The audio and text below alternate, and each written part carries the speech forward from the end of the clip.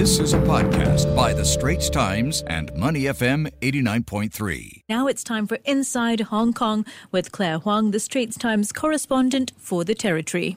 Well, of course, Hong Kong is never too far away from the headlines. And this week, the city has turned its attention debating its new doxing rules, which has alarmed many tech companies.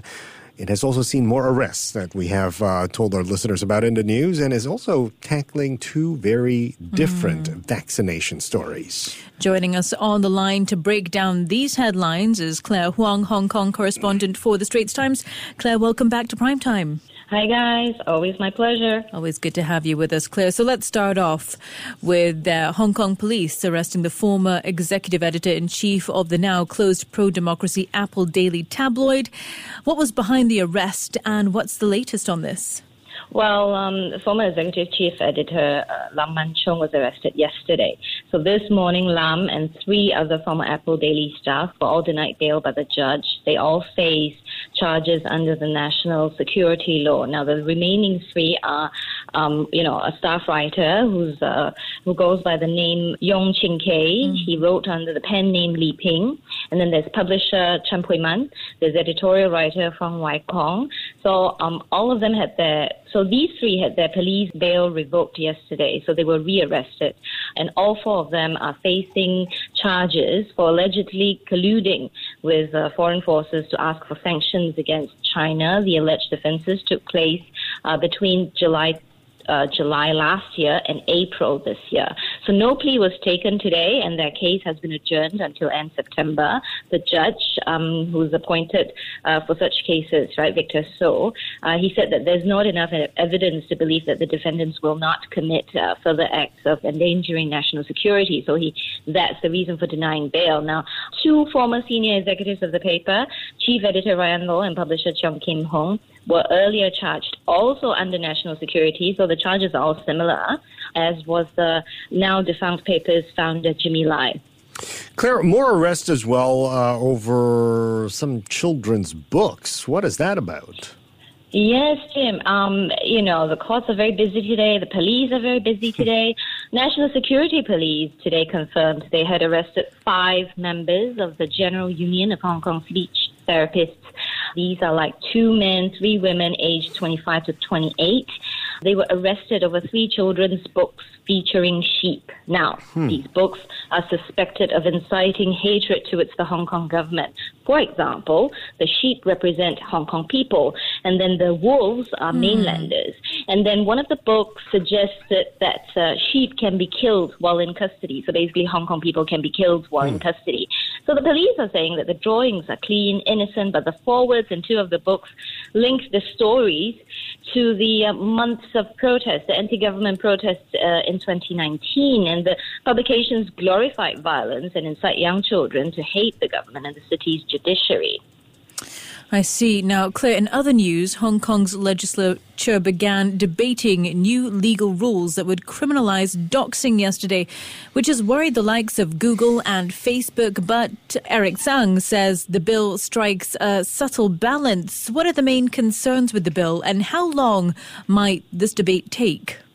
Well, the Personal Data Privacy Amendment Bill was tabled for the first and second reading in the Legislative Council of their Parliament, and it started Wednesday, right? The amendment aims to stop malicious publication of personal information to harass people. It's not meant to target the Internet or a particular service provider. Now, Constitutional and Mainland Affairs Secretary Eric Tsang tried to assure people that the provision to block websites in the amended bill is only taken when Internet platforms refuse to cooperate and take down doxing content on their platforms. So the bill proposes releasing a person's data without their consent could result in 2 years jail and a fine of 100,000 Hong Kong dollars. There's about less than 20,000 Sing dollars. Now, Parliament is to be prorogued in October, so I believe that it's realistic that they would pass this before that.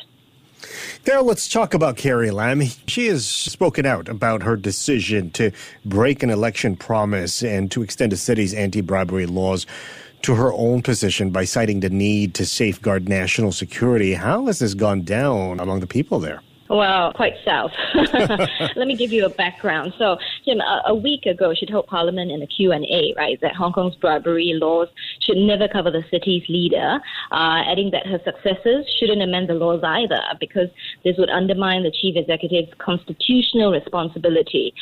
She said that, she found this out, recently. So now Mrs. Lam had promised during her election campaign in 2017 that she would amend Sections 3 and 8 of the Prevention of Bribery Ordinance.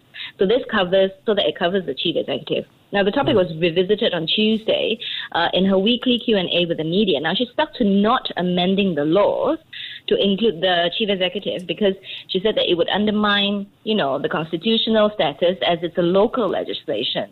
And she also said that this would pose as a national security risk. Unfortunately for her, the spotlight was on how she said she was above the executive, legislature, and judiciary. So the point about how, despite not amending the bribery laws, actually Hong Kong's chief executive can still be held accountable under other laws became sidelined. So as you can probably tell, this did not go down well with residents, not to mention that this was a total PR disaster. This podcast is available on our audio app. That's AWEDIO. Like us and rate us. And now, back to our podcast episode.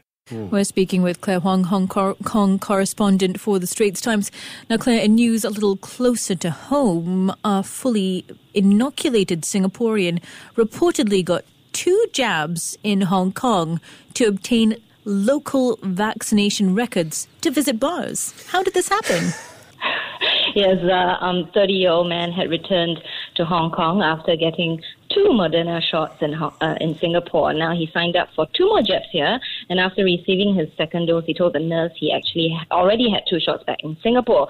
So the man wanted to get the jabs here in Hong Kong so he can have the Hong Kong vaccination records because the Singapore ones are not recognized, over here by local F&B establishments and things like that. So he wanted to go to the bar. So this example presents what local media here says is a loophole because it's hard to check, right? I mean, logistically, it's almost impossible. So what they're doing now is the nurses have to ask before giving the shots whether the person has had it before overseas and things like that. So, authorities have said that they may prosecute the man because he was wasting valuable resources. Now, at this moment, we don't have any word on it yet, but this shines a light on how governments around the world actually inevitably need to figure out how best to have a system that recognizes vaccinations from overseas. And, this story, as I was talking to friends, in group chats, one of them actually said, who went back to Singapore, said that she thought about doing the same thing because her Hong Kong records are not, it's too troublesome, basically. Basically, the governments haven't found a system to do it smoothly as possible, as easily as possible. Yeah, one would think that they would have a streamlined situation to recognize vaccinations from all over the world, but not yet. Claire Huang, thank you very much for shedding some light on what's happening there in Hong Kong. Claire Huang is Hong Kong correspondent at The Straits Times. The Asian Insider Podcast channel is also available on Apple Podcasts, Spotify, Google Podcasts, and our audio app. That's AWEDIO. Like us and rate us.